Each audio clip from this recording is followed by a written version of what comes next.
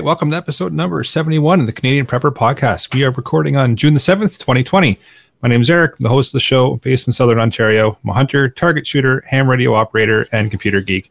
As a first responder, I witnessed an over-reliance on emergency services during major events and started a small preparedness company to help people better prepare for at least 72 hours, if not longer. My name is Ian, and I live on Vancouver Island. I'm an outdoor enthusiast, sport shooter, ham radio operator, and my farm's designated handyman. Hold on. Certified? I did get certified. Oh! And you wait to tell us in your intro. Crap, now I'm behind. That's what my name's Alan. I'm a safety trainer, first responder, security expert, soon to be ham radio operator, and overall safety nerd. Pressure's on. And I'm Hughes from Nova Scotia. I'm a Canadian Armed Forces veteran, volunteer firefighter, and station chief. I'm also a volunteer search and rescue technician and a prepper. I've been preaching and living the prepper lifestyle to varying degrees for the last 6 years or so, and this was born out of necessity for the protection and survival of my young family, which includes 3 children, and I am not working towards my ham radio license, so I'll get to it. All right, want to help support the show and keep the Canadian Prepper Podcast on the air? Buy a Canadian Prepper Podcast t-shirt at rapidsurvival.com. All proceeds help to keep the lights on and the backup generator fueled. And if you're enjoying the show, please take a few moments and like us on Facebook, submit a review on iTunes. We also want your feedback, good, bad, and different, even if there's just a topic you want us to cover. Shoot us an email, feedback@prepperpodcast.ca. Or even just help us prove that the email address still works, because nothing ever comes in. We've got some content under curfew for you in this episode. Yes, the horrible jokes continue into episode 71. We're going to start off with some preparedness-related news. Next, we'll let you know what we've done for our preparedness since the last episode, and then we're going to get into the main topic. Let's move into some news. Sorry, I was on mute there. It is. I just forgot to take the mute off. 2 things, current and one ongoing. If you're up on your Book of Revelations, there are a whole bunch. There's a swarms of locusts chewing up crops in India. That just adds to the Jumanji level of that is 2020. So that's a big deal. It's going to cause even less food security than they have now. And then a couple of weeks back, but it's an ongoing problem, forest fires in the Chernobyl area, setting off radiation spikes, which if you go back to our nuclear fallout episode, we discussed why that's a bad thing. I forget where that was. That's a while back, but check that out. So that's a big deal. Obviously, there was Chernobyl had that giant meltdown a few years ago, 30 years ago, and they've still got some stuff going on there, and it's getting worse all of a sudden. So not only forest fires, but nuclear forest fires. 2020. What the heck? 2020, man. That's just how it's going to be. I think you nailed it. I called it the Jumanji thing because, like, what's next? I take no credit for that at all. That is that's just a thing going around, especially Instagram. It's one of the socials. June has arrived. You've now reached level 6 of Jumanji. So that's a thing now. Well, and you think about it too, like, yeah, you're totally right. Because I mean, if I guess the trees are growing up and they're absorbing the radioactive soil and bringing some of the bits into the trees and it gets stored there, kind of like a carbon trap or whatever. And then when it gets burned off, it's going to release whatever it has, and the half-life isn't quite. Like the half-life on some of the stuff hasn't even been reached yet, right? I think you're right. So pretty crazy exactly. stuff. So now you've got all these radioactive particles dancing through the air on the smoke. So that's awesome. Good for them. Against COVID. Fantastic. I mean, we use radiation to treat cancer. I don't know if the same thing applies. Well, a little bit is a good thing. Maybe a lot is a bad thing. We'll see. Yeah. Anyways, for myself, I don't know if you guys noticed, but there's been some riots lately. No, you don't say. Seriously. Where have I been? Yeah, a couple of things. I just, I guess the spin-off effects of a lot of stuff with these riots. I mean, obviously we're going to talk about those more in the main episode or main topic here. But I mean, our glorious leader taking a knee. Bit of political pandering going on there because he basically did his knee and then left with a bit of jeering in the background. But Yeah, politicians will always try and take advantage of the situation and to blame the other side, no matter what stripe of politician they are. And I just think it's kind of sad people kind of latch onto that to better their party or themselves or whatever. So I put the link to The Guardian on that one because they weren't proud of him either. But I have to ask, what's with the lack of social distancing? I thought that was a thing up until the riots started, right? COVID can't possibly spread during a riot. Yeah, I guess the. Sorry, you go ahead, Ian. Yeah, I was going to say, I guess the COVID is no longer the main news topic, so I guess that no longer applies. And yeah, I mean, the whole JT it's over now, so Xander would be proud of Justin's pose for sure.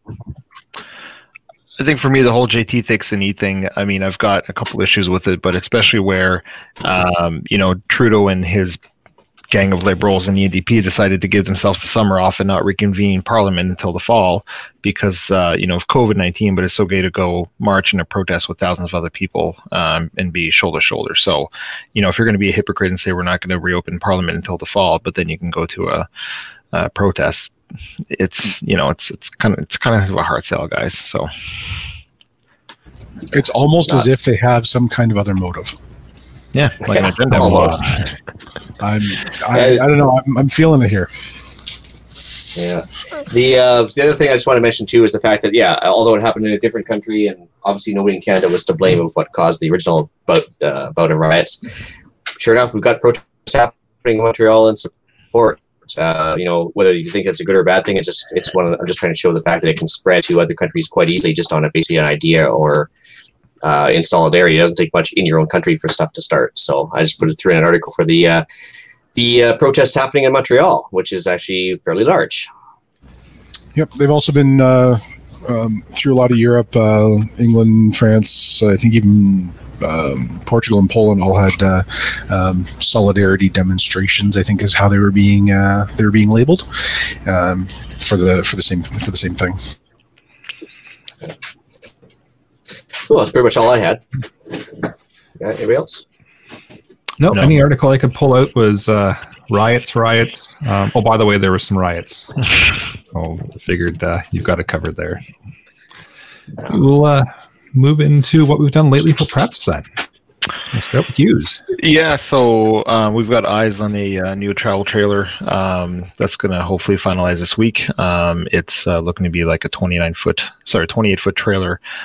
So, primarily going to be for family vacations and such with 3 young kids, but it's all part of my plan for bugging out as well. So I've also spent the last couple of days reviewing and beefing up my home network security. So I've introduced a bunch of new Unify gear within the network. So I've been playing around with that.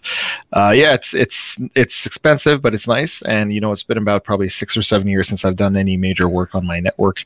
I've also set up a new NAS with triple redundancy. So I've got on-site, off-site, and I'm also backing up some encrypted content to Amazon's AWS Glacier setup, which is an extremely low-cost solution.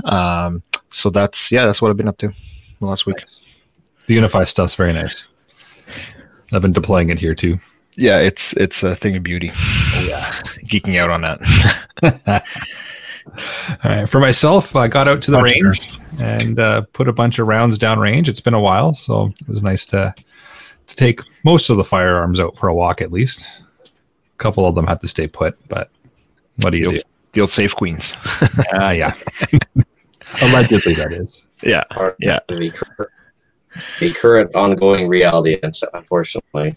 So I have to admit, after the last episode where we did the ham thing, I was like, okay, enough is enough. And so sure enough, I had a listener private message me and said, hey, listen, I know somebody that can test locally.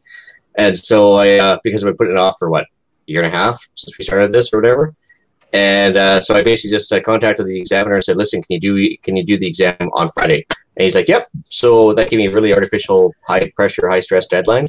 Yep. So I basically spent the next 5 days power studying and going through it, just reviewing everything I'd gone over before, doing a bunch of practice exams and everything else, and kind of powered my way through it. And I got it taken care of on Friday. And the best part was the government's actually efficient in some respects, and the fact that it was a weekend now, it was after close business on Friday, they were able to get my test results passed through. I got my call sign, and my radio operator certificate is already in the mail on the way.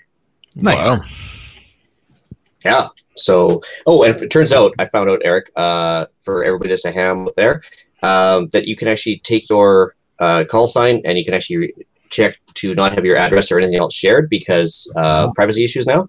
So now it'll just show your name, province, and everything else, which is great because that's a lot of people are concerned about OPSEC when it comes to getting their ham license. And so, if you want to increase your OPSEC or whatever, at least keep it relatively good. Yeah. Because before you had to publicize your home address and all that kind of stuff, right? So your name and sign there. Yeah, no thanks. Yeah, everything, right? So now you can choose, and actually, unfortunately, CPP was taken, so I had to get TIR for the Island Retreat. So yeah, that works. Anyway, that's what I got. Nice. Yeah. So other than that, after I got the ham radio license done, I was pretty happy with myself, and so I got some needed maintenance on quad, which is also our farm tractor. So I actually rebuilt the carb last year, but via YouTube. I'd never done one before, and I did a good job. So it's been acting funny for the last year. So I had the other mentor give me a little hand there. He the fuel tank, everything, even the top of the engine. I cleaned it all out, got it to work first like a kit now, and got winch unstuck, which had all the metal cable kind of looped over on itself to the point where it wasn't even working. And so we kind of stretched that all the way out with some help and re-greased it and everything else. Now the winch works again, so I can take down trees properly. Nice. So that's all I did. I did nowhere near that much. Spent this week with a heavy workload, so didn't do a whole ton of anything. Pulled out all of my camping gear, did some backyard camping this weekend with the kids, and got some kit tested, and drew up plans for my new emergency housing facility is what we're calling it, which is my big awesome garage that's going to be twice the size that it is now, and be living stable and lots of storage and all kinds of other goodies. So that was my week. Nothing anywhere near as cool as you. It happens. We can't all compete with Ian. He always beats us anyways every week. Well, I mean, he only works like 4 hours a month, so it's really hard to compare, right? True. Something like that. I did have to work this week, actually, and I just got back. I was actually studying whilst at work in between work duties. And it was actually pretty funny, like to the point where every time I was just before bed, I was like falling asleep doing practice exams and everything else. And because if you don't have that pressure, you're never going to get it done, right? So nope. Artificial deadlines work. We're going to have to find a time now to link up some repeaters and get chatting. Okay, so we move into the main topic. We're going to talk about rioting this evening. Well, I have some questions for you after the show on the I can't hear Ian anymore. I think he's no. I think Ian. Yeah. Okay. Well, as long as it's him. So there's I think it's important that we talk about the difference between protesting and rioting. I think we're all in agreement that protesting is good. Yep. Holding the government accountable for their actions is good. Keeping the people responsible for enforcing our laws, keeping them restricted to enforcing those laws and not making things arbitrarily. I think that is also really good. That is really different from taking stuff from a Target because you want a new TV. And I think that's there's a bit of a gap there, and although it's a gap, it's kind of a blurry line. So for our purposes, we're going to talk about the different, not protesting. We encourage that, but what happens if you happen to be caught up in a riot? I think that's the big difference, and that's the thing that we're going to focus on tonight. Yeah, there's definitely a huge difference, and I have a really hard time understanding the let's smash everything and light it on fire perspective. Totally get the peaceful protest, get our point across, but when it gets to the point of smashing things and lighting stuff on fire and just taking stuff from stores for no apparent reason, of course it gets dangerous, and then that's something that we want to think about as far as if you get caught up in it or you find yourself maybe peacefully protesting and then all of a sudden the crowd flips on you. You need to have some plans in place as to how to get out of there and how to distance yourself and get out get out before it gets bad. I find that interesting because I wasn't at any of these protests or riots or anything like that, and I mean, this is easy for me to say as an armchair warrior sitting here saying that I watched a lot of the live feeds that were happening over the last 2 weeks or so. But it almost seems like the protests start as just that, a protest, and there's probably a few bad apples within the group. Like with any group that decide that, we're going to start flipping over cars, burning them, breaking store windows, and breaking the store windows leads to looting. But there's almost, and I'm struggling to find a word, there's almost this gang-like mentality that kind of probably erupts. And, there's probably only a few people that started, the bad actions that I'm going to call, flipping over police cars and breaking store windows and all that kind of stuff. But then people are like, oh, this is okay to do, I'm going to take part in it. And, they may feel as though they've had some injustice done to them or their group or people that they identify with, and they feel as though this is a way of redemption, to go into Target and steal some electronics or some shoes and all that kind of stuff, right? So I think that these are definitely fed by that gang like mentality that happens in a protest. And obviously not everyone partakes in it. You've got a lot of people that are standing by recording this stuff that are not actively taking part in the looting, but there are a significant number of people that went in and destroyed like the Target that was in Minneapolis and the Apple stores and other cities and stuff, right? So I find that hard to wrap my head around that. And that's the part that bothers me. And I've heard people say, you can't be against George Floyd being killed and be against a riot at the same time. And I said, no, you can't. I mean, I'm against what happened to George Floyd, but I'm also against not the protests, but the rioting, the looting, and all that kind of stuff. There's that whole group mentality, right? Where people think, I'm not going to get caught because no one's ever going to be able to identify me, and everybody else is smashing things and lighting it on fire. I may as well participate as well, or everybody's that big mob mentality, right? And that's the key word right there. That's what I was looking for. Thanks. Is that mob like mentality? And the thing is you see police officers and police cruisers standing by and watching this happen, and you're saying, why aren't they doing anything? And you've got 1,000 people, or let's say a few hundred people that are breaking into a super center like a Target or a Walmart. What are 5 or 10 cops going to do? Nothing. Absolutely nothing, right? And if that group of 5 or 10 or 100 people turn on those 5 officers, doesn't matter if they're armed or not, it's game over for those guys, right? So it becomes a document game at that point. Yeah, and I mean, you've heard of again, these are reports I've heard in the media, so take it with a grain of salt, of store owners in some cities in the U.S. last week calling the police department saying, rioters and looters are at my store, come help me. And the police department saying, listen, the whole city's under attack. Do what you got to do, right? Because they're not going to be able to mobilize police officers to go to your help at that point. So do you abandon it or do you stand your ground? And it is. And I think if we were to dig down a little bit deeper, and I'm no sociological anthropologist, anything, but I think if you were to dig down, you would see where the people that are angry with the police, and I'm not going to comment on whether that's right or wrong. I think the people who are angry at the police, who are not getting their response, they're the ones, they start lashing out, which causes that ripple effect because of a mob mentality. When everybody's angry, somebody smashes something and it's a police car.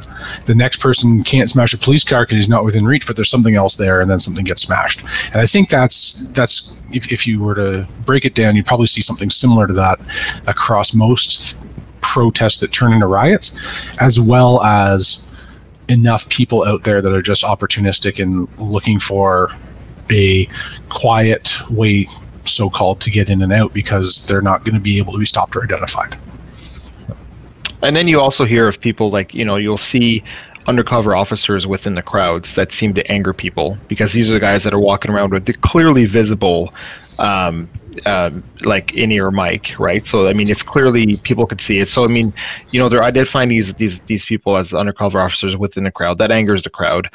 You've got reports from different cities where police officers were almost taunting the protesters, or as they're getting close to curfew and all that kind of stuff. Or things like, they had set up makeshift water stations for the protesters to have water and be able to hydrate, and the police were coming in and basically dismantling this and destroying all the water. Well, that just gets the protesters even more upset, even more angry. They're there protesting police brutality, and then they see these things happen. And that might be the clincher for some people saying, we're out here peacefully protesting and you come in and you destroy our water. Why? And that could be what really sets that mob mentality off at that point. Yeah, there's so many different things that can set that mentality off, and then once you set it off, though, you can't put it back into the bottle, right? It's out, and that's it. As soon as things start to go down that hill, you can't put the toothpaste back in the tube. No, you certainly can't.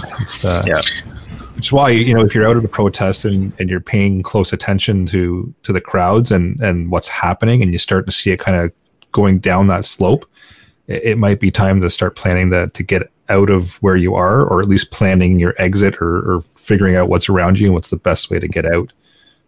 Just paying attention to the crowd's important. With any hazard, and again, I think we talked about this in our nuclear episode. The three things that keep you safe are time, distance, and shielding. So time to escape. So the sooner you can identify that this has gone from a peaceful protest to an angry protest, or a peaceful protest to something violent, the sooner you can identify that, the more time you have to get yourself out. Distance, of course, the further away you can get from people doing bad things, the less likely you are to be hurt by those people. And shielding, the more hard stuff you can put between you and them, the safer. Absolutely. Yeah. And that's another thought as well. And see, Ian's joined us again. If you reside in an area where there's protests that happen quite often, or if you're in an area where they maybe don't happen quite often, but they happen to be happening in your area at the time, and you don't have a way to escape because that's where you reside. Again, keeping an eye on the crowd and knowing how to, block your residents or protect your residents from things getting thrown at it or smashed, or staying away from the windows, or locking yourself downstairs in the basement or something if things go sideways. Just paying attention to that crowd and realizing, oh, okay, it's time to maybe get ahead of what's coming down the hill here. Yeah, and I think I see it as a lot of these people within the mob that are committing these, I'm going to call them offenses, like the rioting and all that kind of stuff. They're very opportunistic, right? So if you have something flashy, you have something that is of value, try to hide it, right? Make sure that it's not an open site. People are probably still going to smash your windows, but it doesn't, if you're sheltering in place and you're somewhere safe within your home that you don't think people are going to come. I mean, again, this is not really a home invasion. People are looking for a crime of opportunity. They're smashing a window, they see a MacBook, they see a cell phone or something like that, they grab it and go, right? I don't think that they're going to be going through every drawer in your house and all that kind of stuff. I mean, the mob is moving. And so that's just my take on it is obviously, make sure that you're safe, make sure that anything that could be, seen as something very opportunistic for them to grab is out of view. And I don't know what the consensus is. Should you have your lights on? Should you have your lights off? Should it look like somebody's home, like somebody isn't home? Because people are probably less likely to break into an occupied home than an unoccupied home, right? Understanding, especially in a lot of places in the States, people can be armed, and they can have that castle doctrine. So it's probably not worth losing your life for an iPhone, right? So yep. Or even have something set aside that you can leave for them to take and feel as though they've taken something from your place. Little honeypot. You don't care about it, right? Yeah. And vehicles, I mean, if you've got a one-car garage and if you've got two vehicles, maybe you bring one vehicle to work. Maybe that your workplace is 30 miles away. You go park that vehicle there, which, there's no protest happening. And then the other vehicle can be safely put away in the garage. Chances are it's probably not going to get damaged unless they manage to get in. But, there's a number of steps that you can take to shelter in place and hopefully stay safe. I don't know how I'd feel leaving my home knowing that there's riots in the area, because obviously then I have the fear that, they may come into the home and grab stuff, but then at the same time, am I putting myself in harm's way and my family in harm's way by staying here, right? Yeah, it's a balancing act for sure. Right. I think that all comes with reading the crowd and reading what's happening, right? If you can read it and see it's a protest, it's under control, there's nothing really to be worried about here, then you're okay. But as soon as it kind of that vibe starts to change and it starts to go down that slippery hill, it's time to start thinking, well, okay, am I doing plan A or am I doing plan B? And plan A and plan B should obviously be planned out well in advance. But I also live in a rural area where nothing really remotely dangerous happens. There's nothing to protest out here. And the homes are, a quarter mile apart sometimes. So it's a lot of walking for not a lot of gain. Nothing remotely dangerous happens, says the guy that had 5 minutes last week to get out. Well, nothing, okay, crime-wise. Yeah, I knew what you meant. But that level of complacency also leads to the problem, right? So, with a thorough risk analysis, if you've decided that that's low on your risk level, that's good. If if even if it's low on your risk scale, it's still a potential problem, and you still might only have 5 minutes to get out.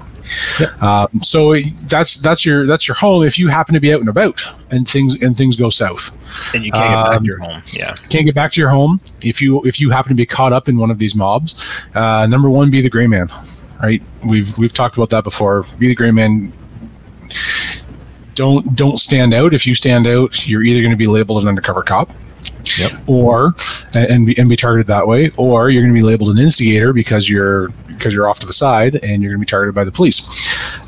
So don't contribute to the problem, but don't stand out at all.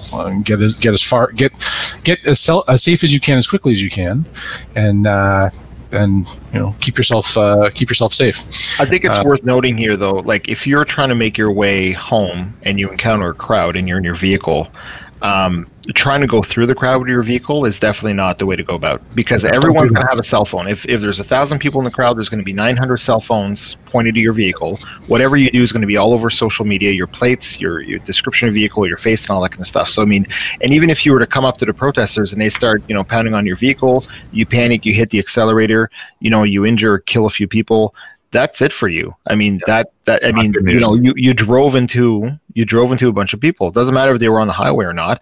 I mean, I know how I feel about it. If people were trying to block my vehicle, I know what I don't want to do, but also I know the consequences of doing that. And you saw there was a very good example, and I think it was in Minneapolis. There was a FedEx truck on the highway. They were blocking it and basically starting to open the back of the truck and take some parcels and all kind of stuff. And they were banging on the windows and whatnot. And the driver just decided to hit the gas because he felt threatened for his life. And unfortunately, somebody was stuck under one of the axles, and driving a semi, you're not going to know that there's a person there, and kept going. And I think that person got killed. So, that was really unfortunate for that person. But, if you see a crowd, by all means, don't try to go through it. It's not going to end well. They're not going to let you through peacefully, right?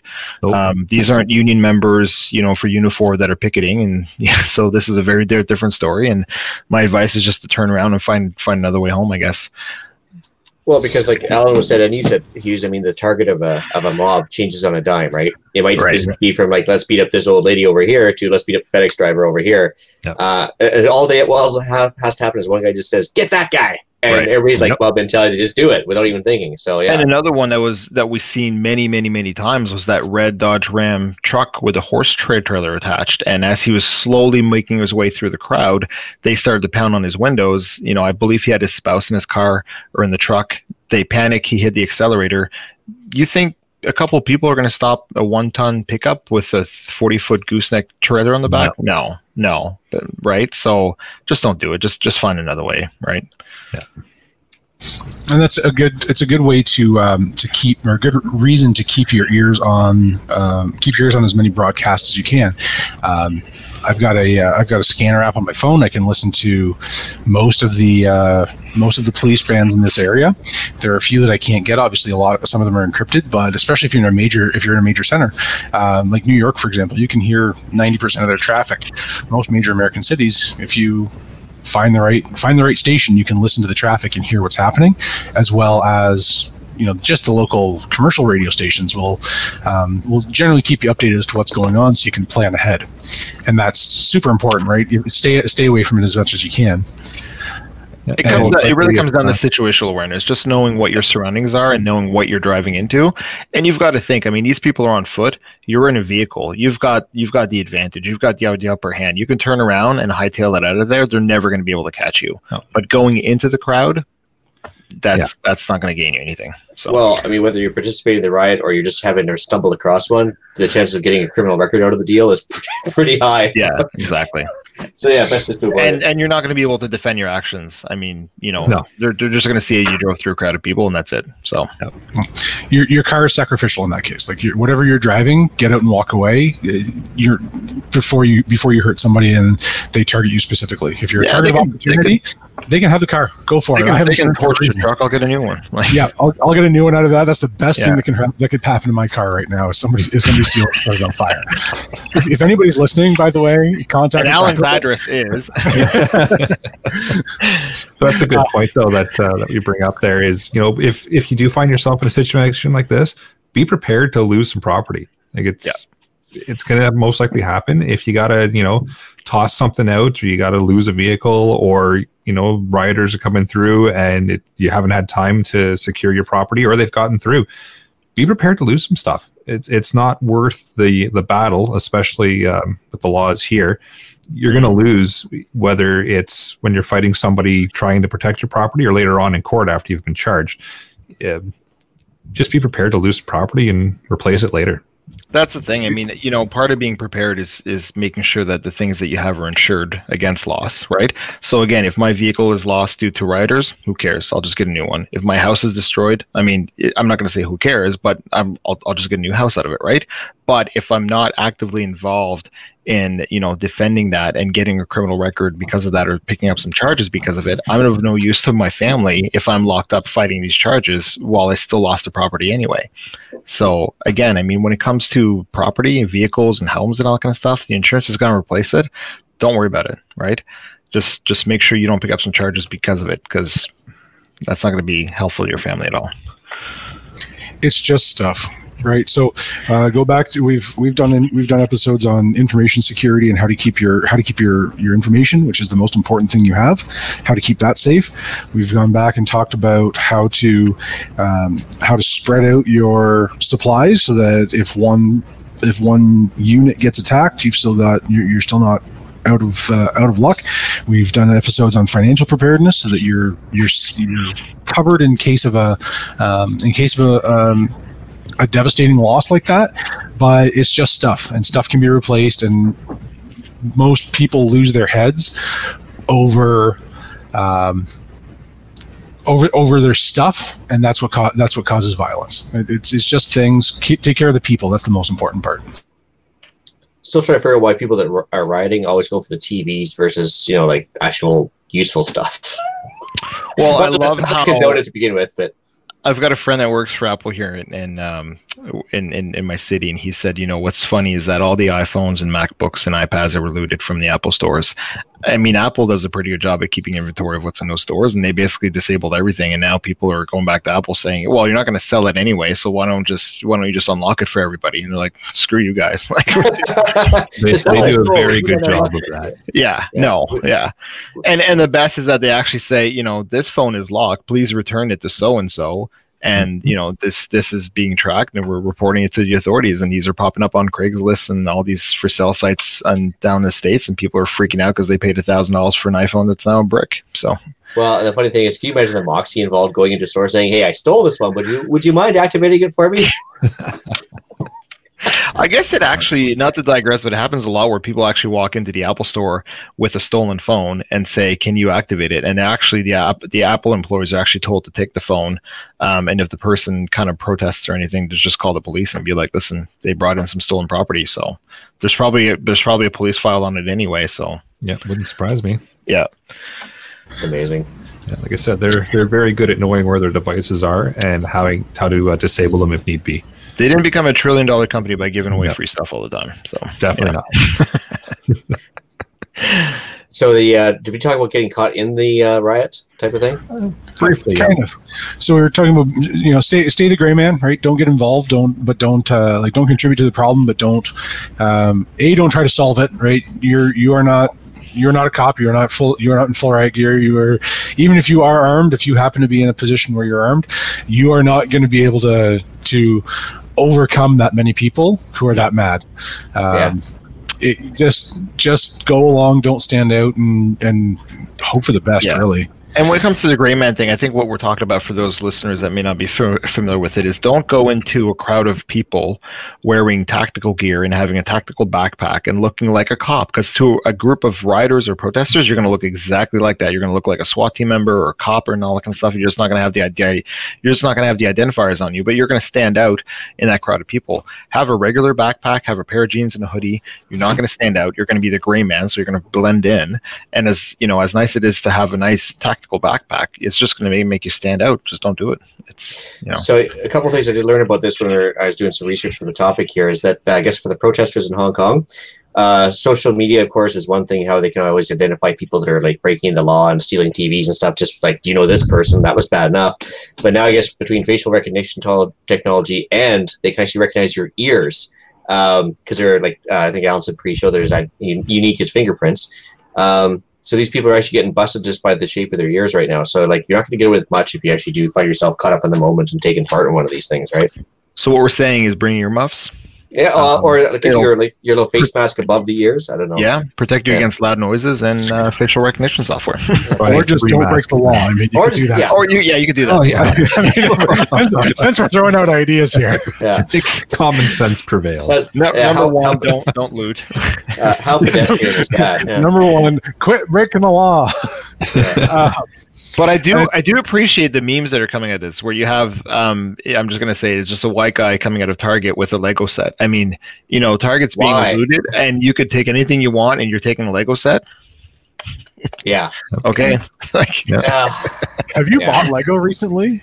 It is so expensive. I haven't, but I mean, I can understand why he's doing it, but you know, if you want a quick way to identify yourself.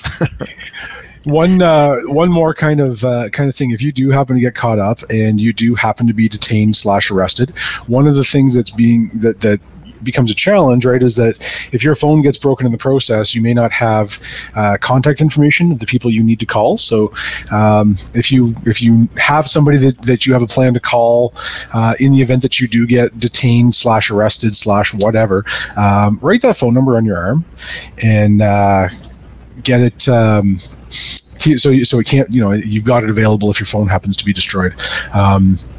Or if you happen to be disconnected from your phone for some reason, if maybe it gets sent to one part of an evidence lockup and it can't be retrieved, and you're being offered a phone call but don't know who to call. So that kind of thing is really important. I'm calling Eric. Just telling you guys right now. I have Eric's live stream an episode. I have Eric's phone number memorized.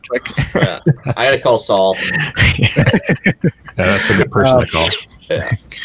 And we were discussing kind of off air a very little bit about if you happen to be in an area that is being subdued with tear gas. One, have goggles with you. Two, tear gas and CS gas are fairly acidic, so a bottle of water with some baking soda in it will help cool your eyes and your nasal passages. Don't drink it, of course. It's not going to help you if you drink it, but if you swish your mouth out and rinse your eyes with it, that'll help neutralize the problem and reduce the symptoms.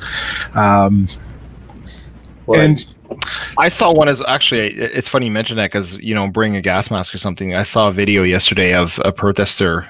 They were getting sprayed with, it's probably like, you know, I don't know if it was CS gas or pepper spray, but anyways, they were being sprayed, and a cop walked up to one of the protesters and pulled off his gas mask and then sprayed him because this guy was basically immune to it, right? So the cop walked up and yanked his mask off. I don't know what the legality of that is, but well, I'll put a link in the show notes too. But just like the opposite, like we were talking about pre-show as well, is that I put a Global Mail article in the notes, and it basically shows where they fired a tear gas canister into the crowd, and 4 or 5 guys with water bottles was able to put it out right on video in like 2 seconds. So I guess what you're willing to counter, right? If you punted back to the police, is it like just drawing like an Uno card or something, or is it turns into hot potato, I believe? Yeah. I mean, you can try that. I wouldn't want to. I think that would be that would escalate the problem rather than de-escalate it, which is, you know, the root, you know, probably the root of the problem with people being mad at cops right now. Anyways, right? Canadian cops don't get into this trouble anywhere near as much because they spend dozens and dozens of hours training in de-escalation rather than restraint and overcoming force. So that's they're nice. They're just they're polite. A lot nicer. They're nicer, more polite, and we can all use a little bit more polite. However, if you put that particular tear gas canister out, and I was thinking maybe I don't know if like a Rubbermaid tote with a, you know, full of water might do that. We were hypothesizing on the effectiveness of the different methods, but maybe somebody out there knows better than we do. That might help reduce the problem rather than just redirect it. I was just thinking now, Alan, your 60-gallon garbage can full of water, that's 600 pounds. So they're on wheels. Okay. Yeah. Okay. Just, yeah, you got me pick there. it up. Yeah, that's a lot of. When I'm trying to move through a protest or move quickly, I don't think the 600-pound garbage can full of water is going to be my first thing I bring with me. But Well, it doesn't have to be full of water, but like a 60 gallon garbage can on wheels with half full of water is probably you're right. It's probably 300 pounds. But if you had a few of those strategically placed around and some heavy leather gloves, you could probably pick one of those things up. Strategically placed. I mean, there are strategically placed piles of bricks. There can be strategically placed garbage cans full of water too, right? That was interesting because that happened in a number of cities where there was, just pallets of bricks being dropped off, and it's like, who's doing this? Is it Antifa? Is it who's doing this? I mean, who's ferry? The brick ferry? Yeah. Why do things get smashed? No idea. Like, weird. I don't know where do these people find bricks in the city? Like, come on, guys. Yeah. It's, they were paving stones. There's an upcoming construction project that required a single pallet of bricks. A single pallet of bricks in that specific location right then during the riot. The one that was kind of interesting was when the Minneapolis police had to abandon the 3rd precinct because it was basically overtaken by rioters, and they basically torched the building. I mean, they looted it. I mean, I think they abandoned it, but they took most of what they needed to out of the building, knowing that they had to abandon it. I'm surprised they just didn't call in an airstrike and just, since the building's going to be destroyed anyway. I would take a guess at saying they probably had some form of a plan together ahead of time that if we have to abandon, this is what we take. Yeah, because I don't think there was anything that was actually... But there was one video I saw in Seattle where somebody smashed a police cruiser, an SUV, and took an AR-15 style rifle out of it. And he was holding it, and he only had it in his hand for 10 seconds until a Seattle police officer ran up on him with a handgun drawn and grabbed that AR-15 from him. That was pretty quick. That was pretty slick. It was plainclothes guy, and he basically cleared the weapon and then took off with it. Yeah. Yep. So that'll happen. Should we talk about the fun and games you can anticipate running into if you get it caught up in a riot? Sure. Yeah. Well, I guess the first thing is the chance of physical harm because, depending on which country you're in, even if you're not in Canada, if you just happen to be caught up in some, protest of some sort, say in Hong Kong or something. I mean, during the G20, we had the mass pepper spraying of our protesters in Toronto. Yep.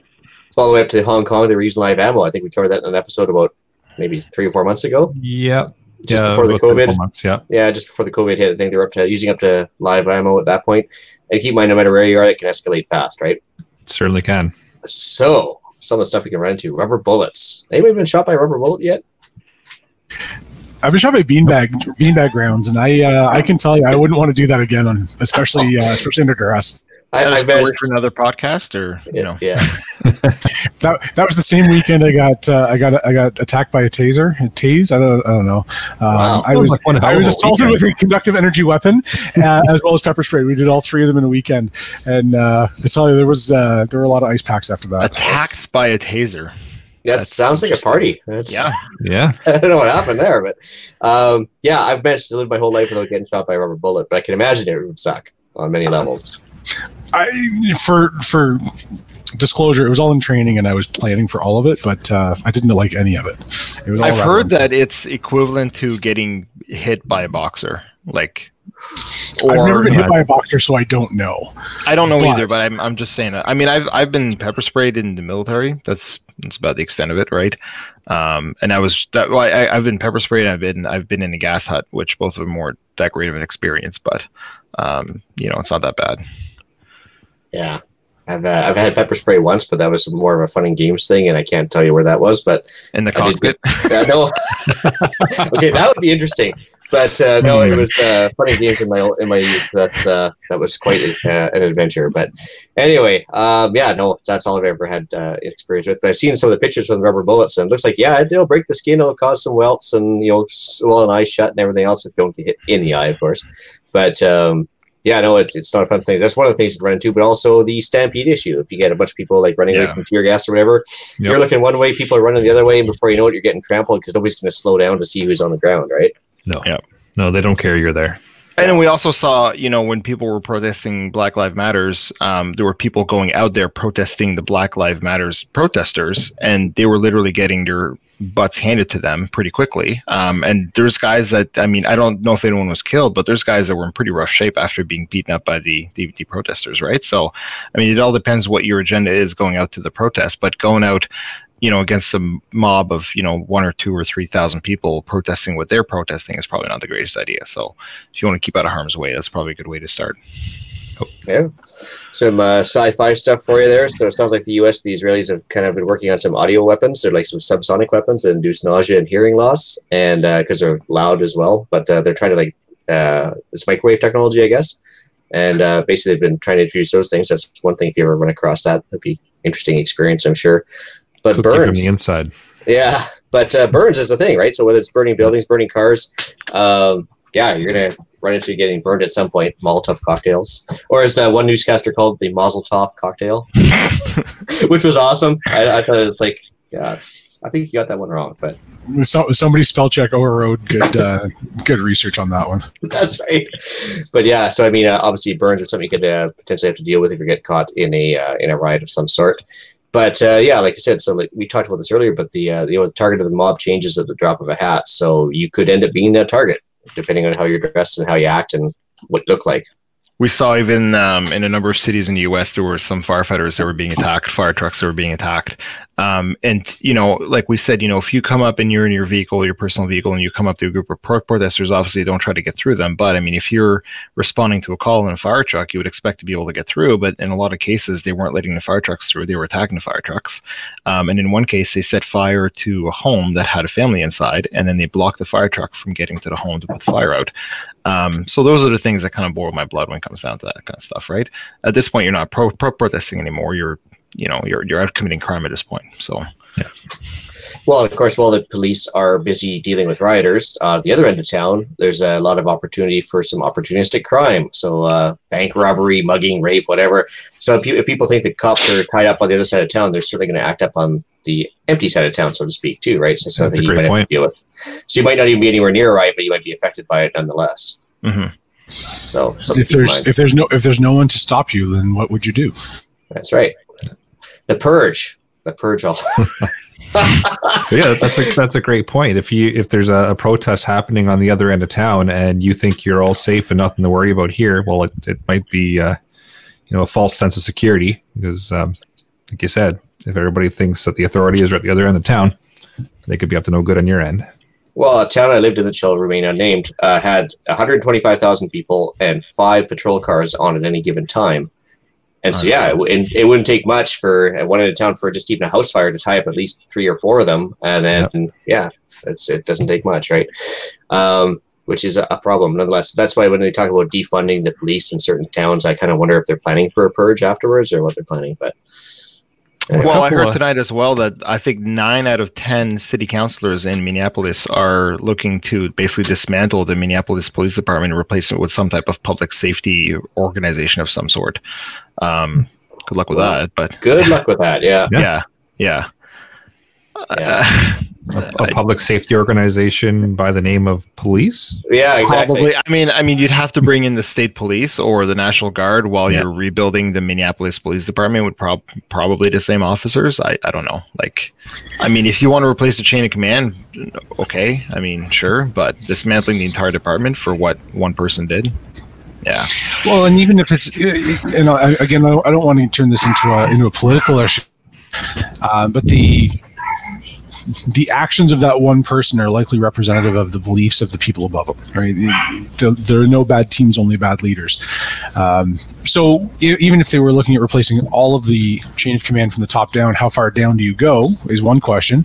2, how long does it take? And 3, is that actually going to bring along any change? 4, even if you do dismantle the entire police department and rebuild it from nothing, what are you going to be able to do differently?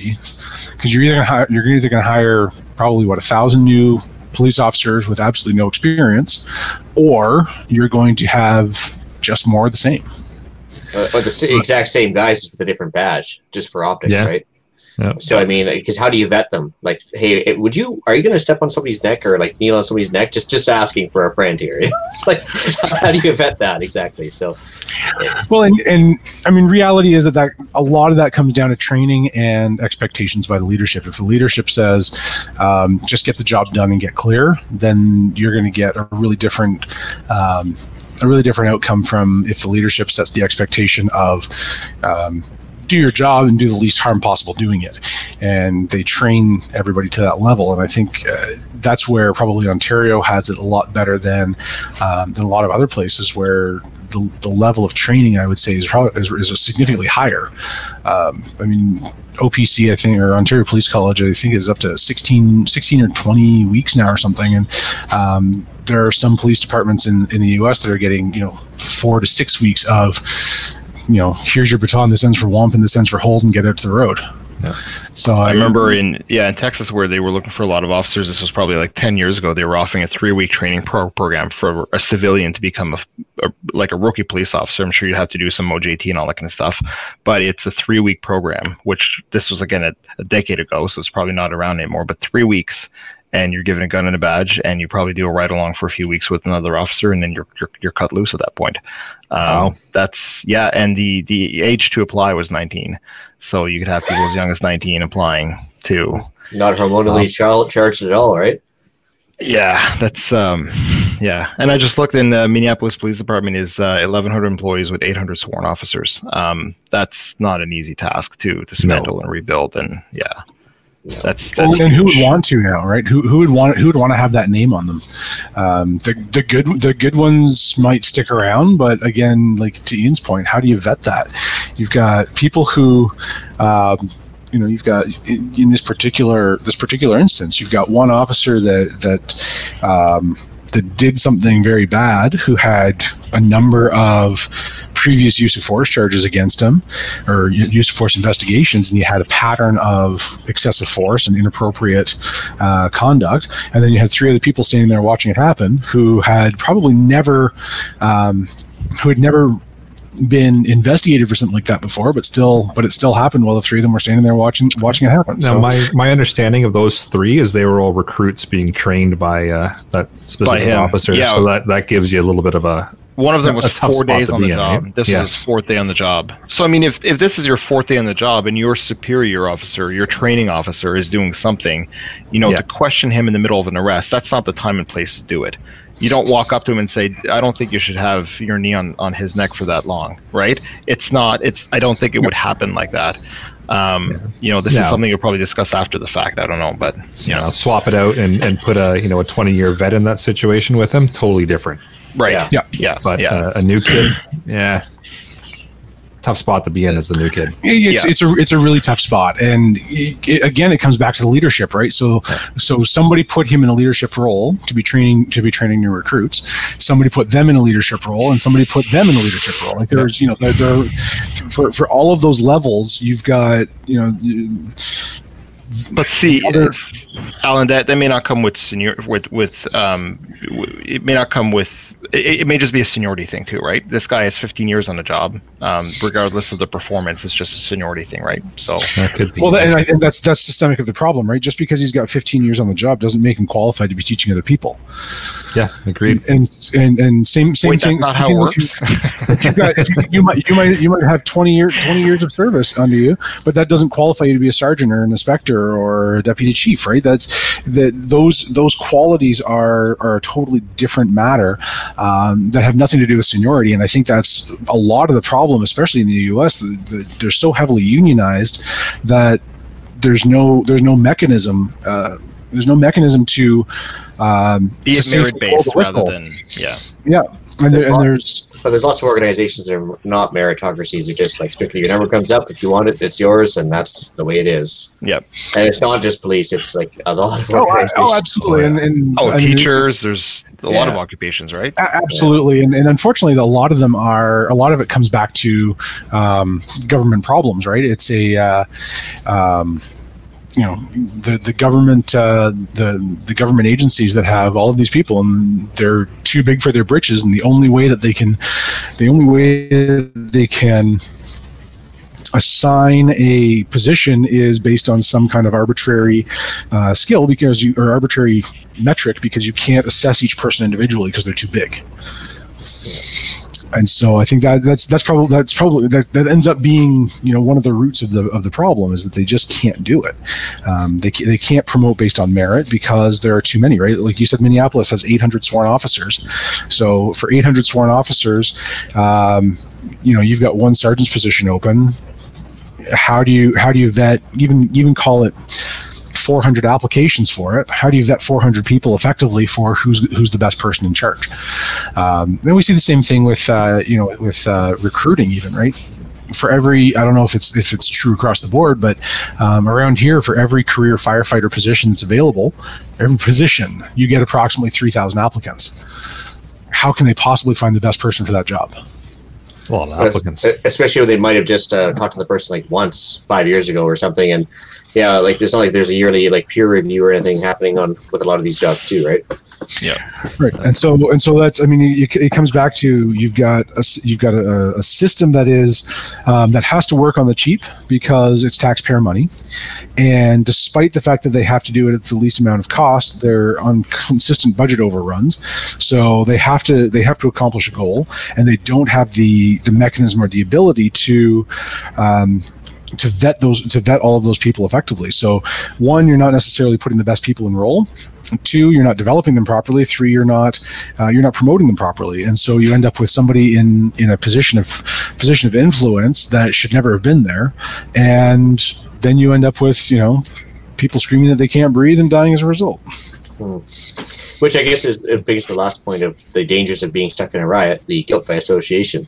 So whether you're the rookie cop dealing with the experienced cop, he was definitely guilty by association. He's an orange jumper now, right? But there's also the fact is that if you were known as the guy that broke into the Target, 50 years from now, people are still going to remember you're the guy that broke into the Target in the local neighborhood. Or maybe you're one of his friends helping or whatever, you just watched it happen.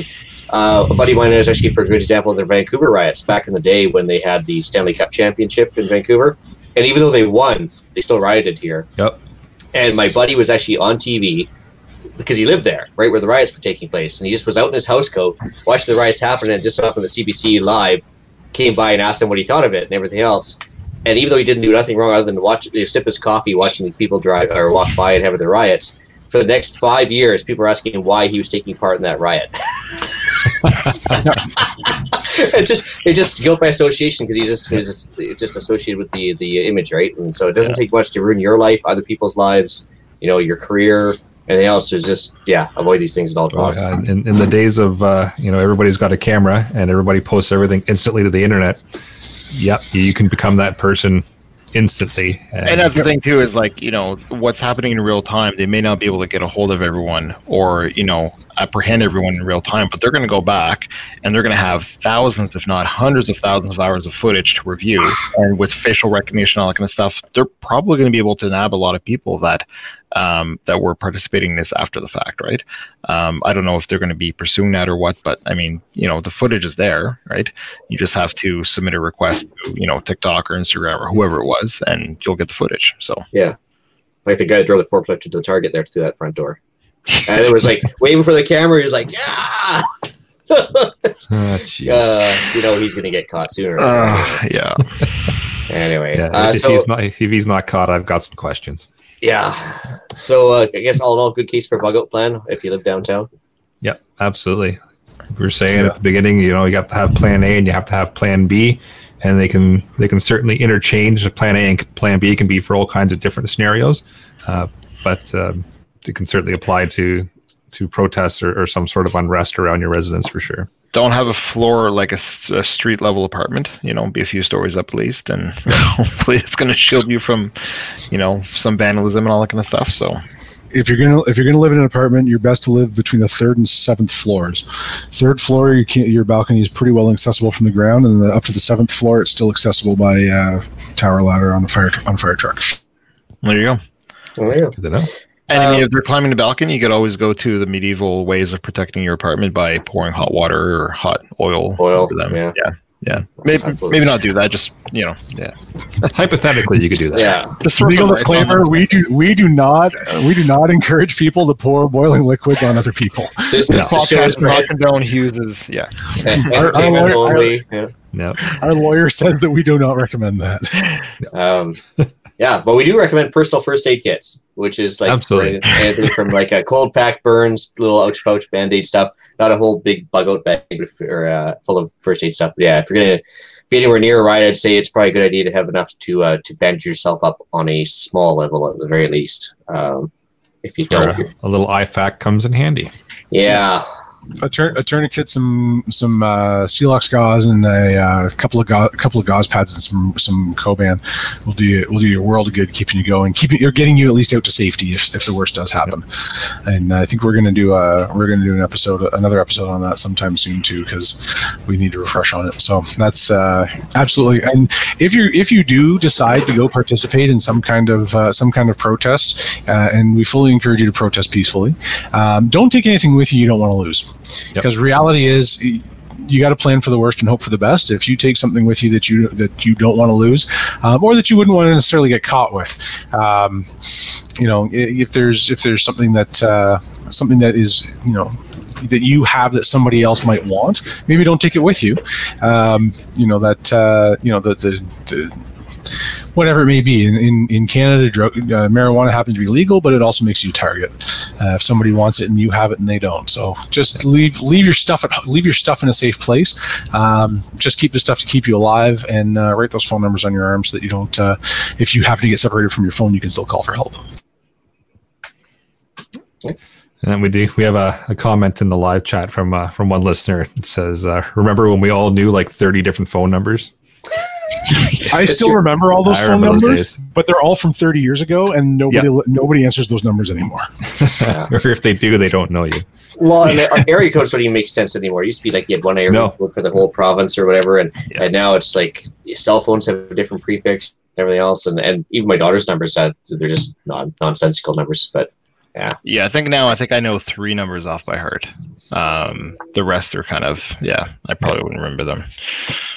I left my cell phone. I left my cell phone in a car one time. Got a ride into work. Had to call my better half to let her know that I was done work. Actually had to go to HR and have my employee file pulled so I could look up her phone number. I do not retain phone numbers anymore. Her phone number is speed dial 2, and ask me what it is beyond that, and it's speed dial 2. I should remember another phone number, because I think if I get locked up and I called my wife, they'd be like, "So you're going to hold him, right? So he's going to be there for a little bit." Okay, all right, no problem. Yeah, perfect. Yeah, make sure the person who you're calling is actually going to help you. Yeah, I know where he is. We're good here. Yeah. You want me to post bail? No. How long will you hold him if I don't? Yeah. 30 days? Oh, good. Okay. Excellent. That's right. I am some peace and quiet. All right. Well, does anybody on the panel have anything else to add before we move on to podcast challenge? No, I was surprised we were able to fill an hour with that. Well, we can always fill an hour. Come on, it's a prepper topic. We can kill a couple hours if we had to. Yeah. Well, for the podcast challenge, let's plan a way of exiting an area of unrest without a vehicle if you live in an urban area, or if you visit one often. So, I mean, if you're going to get stuck in downtown Vancouver and you want a way out, think of a way that you'd be able to walk out, bike out fast without using public transport or your own car, because you never know when they just shut everything down at the last second, right? And it's a great thing to do because it can apply to pretty much any type of situation, not just riots and protests. It can apply to any type of emergency situation you may find yourself in. So something good to build into your radiological forest fires. Yep. Yeah, or you don't want to be downwind of those things, I guess, right? No, you don't. So looking at upcoming events, we have TACCOM Canada 2020, which is running September 11th to 13th. The Canadian Pro Gun Podcasters Network will be in attendance at TACCOM 2020. Your favorite podcasters will be on hand throughout the show, so make sure you stop by the booth to meet your favorites and pick up some swag. You can see the details for the show at the ticket link within the show notes. All right. So for some shout-outs, I've got a few, actually. So I've got listener Steve for helping me meet up with my ham radio examiner. And so my ham radio examiner, of course, I'd like to send out a thank you to Costa. And the Island Mentor, of course, for helping me get my quad back together and teaching me more stuff than I can possibly absorb in the space of a few hours. So many thanks to all three of those guys. It's awesome. All right, and we'll move into email and iTunes reviews. And I'm just pulling up the iTunes reviews now. Oh, cool. I got it. I got a comment from Facebook. It says, "Hey guys, just listened to the hog episode and thought it was perfect. It was approached from the homesteader point of view, and as one who isn't trying to become a full-time farmer, but somebody looking for homegrown meat and maybe just a little bit of profit off on the side. It was just what I needed to be sure that hogs were not in my future." Have you guys considered doing a similar episode about cows? Keep up the good work, from Mike. So I've never considered having a cow on this acreage because it's way too steep, and I'd probably have them with a broken leg in 5 minutes. But you guys with flat terrain, thinking about cows yet? Can't say as I am. No, I've got a cat. I mean, I don't have the room for cows. Yeah, we're looking at chickens first, maybe goats, but cows are not in our future. Very few people, I think, have a property big enough to do one cow, and if they do, they probably have 20 cows because the amount of grazing land and general space they need because they're large animals. It's pretty insane. So I'd say that's more of a commercial op thing. As soon as you get to start talking cows. I think the infrastructure needed to maintain one cow. You may as well, like you said, get 20 at that point, right? So, if there happens to be a listener out there that has cows and wants to talk about it, then drop us a line, feedback@prepperpodcast.ca, and we'd love to have you on and talk about this because this is a topic that we'd love to cover. And actually, also in all seriousness, bison, because actually the guy I was working with just the other day asked me about bison, and I was like, haven't got a clue, but they seem awfully big and awfully angry. But I don't know the first thing about it, but it is one of those alternatives that they're low maintenance animals, they're good for the Canadian climate, and so on and so on. It actually is a realistic thing to think about if you have the land to do it. So if anybody raises bison, we'd like to hear about that too. Yeah, there's some bison farms around here. I'm like within an hour's drive of me. There are a couple of bison farms, so people do it. If there's anybody out there listening that raises bison, we want to hear about it. Let's have an episode. Yeah, there's actually a guy I know that hunts them up in the Yukon, so they're all the way up there too. So. Wow, I didn't think they were up that far. Yeah, no, I was surprised too, but yeah, I guess they're. I mean, when I think bison, I think like Montana, Manitoba, those places. But there's the woodland bison and a couple other ones just like caribou, right? Like there's barren ground and woodland, but there's different species of bison, like as far as size goes and stuff. And these are the ones that go through the Yukon. So. Just like there's also house hippos for those in Canada. There's house hippos too, yeah. I've always wanted a house hippo. Yeah, wouldn't that be nice? iTunes reviews, you said? Yeah, so for our iTunes, we are up to 54 5-stars. We've got 5 4-stars, 2 3-stars, 1 2-star, and that one little guy at 1-star still keeping us honest. So it's a total of 63 so far on iTunes. So we appreciate you guys sending the reviews in. Nothing written recently. The last written review we've got is from February the 26th, and I read that quite a while ago. So, but the reviews at least are still coming in, so appreciate it. Cool. And everybody's got bored. They don't want to write to us anymore.